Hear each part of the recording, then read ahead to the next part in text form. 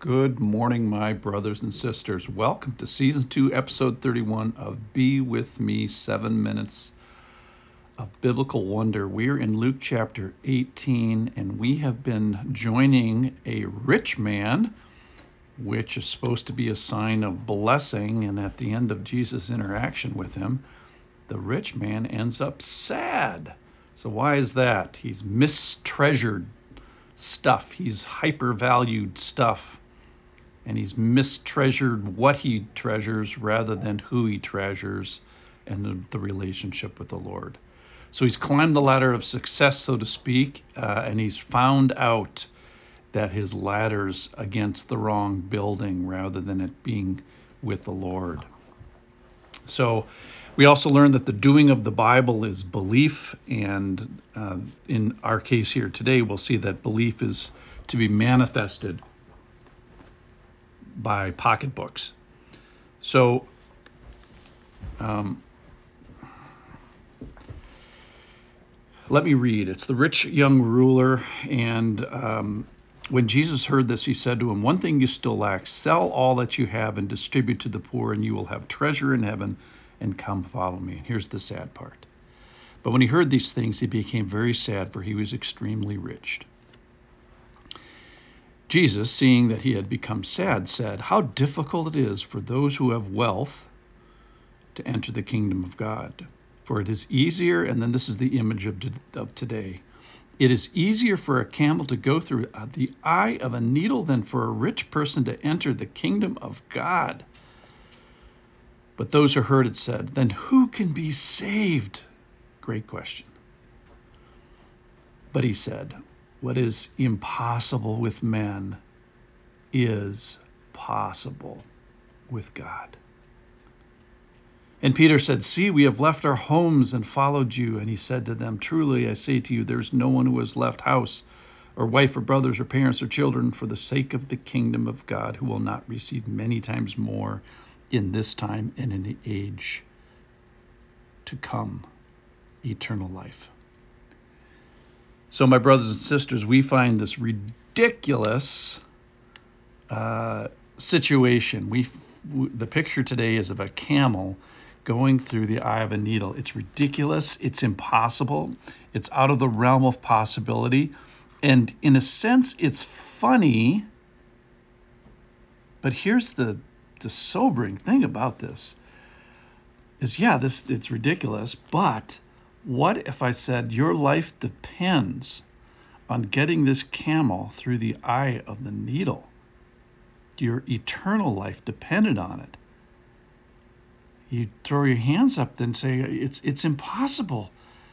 Then how are men to be saved? How do women stand justified before a holy, holy, holy God?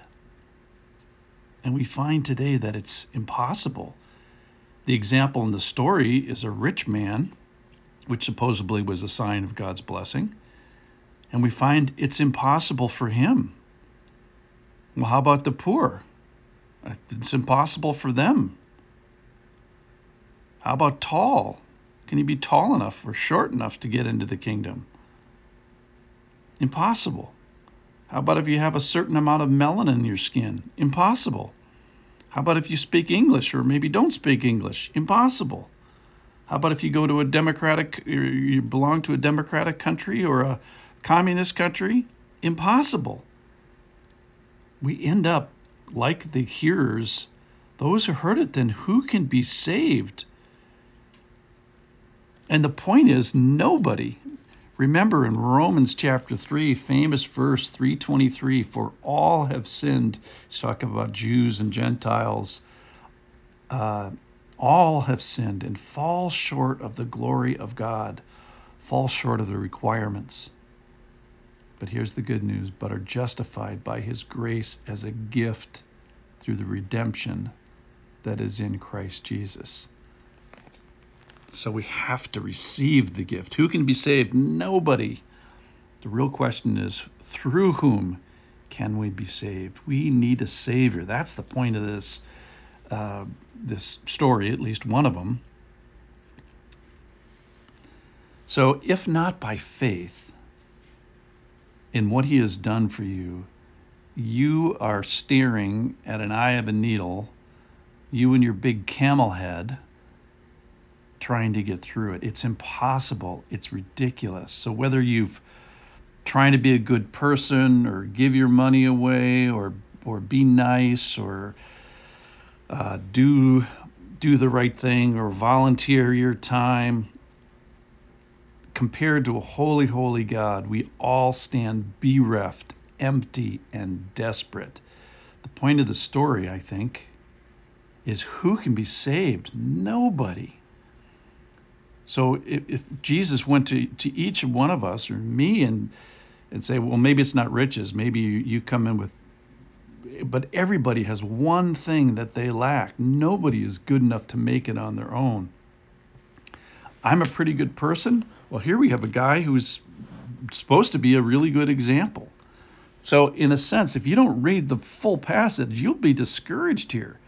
Because the point here is, who can be saved? Answer, nobody. Impossible.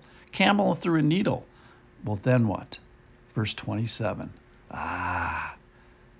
What is impossible with man is possible with God. Oh my goodness. Every mouth should be silenced here. I know I am. 7 minutes of shut your mouth. So, ladies and gentlemen, let's receive the gift. If you haven't, how about today? Follow him, agree with him, repent. And if you've been saved, be grateful. He's made a way. Praise him. Thanks for being here today, all you camel heads. It's impossible. The Lord's done it for us. See you tomorrow.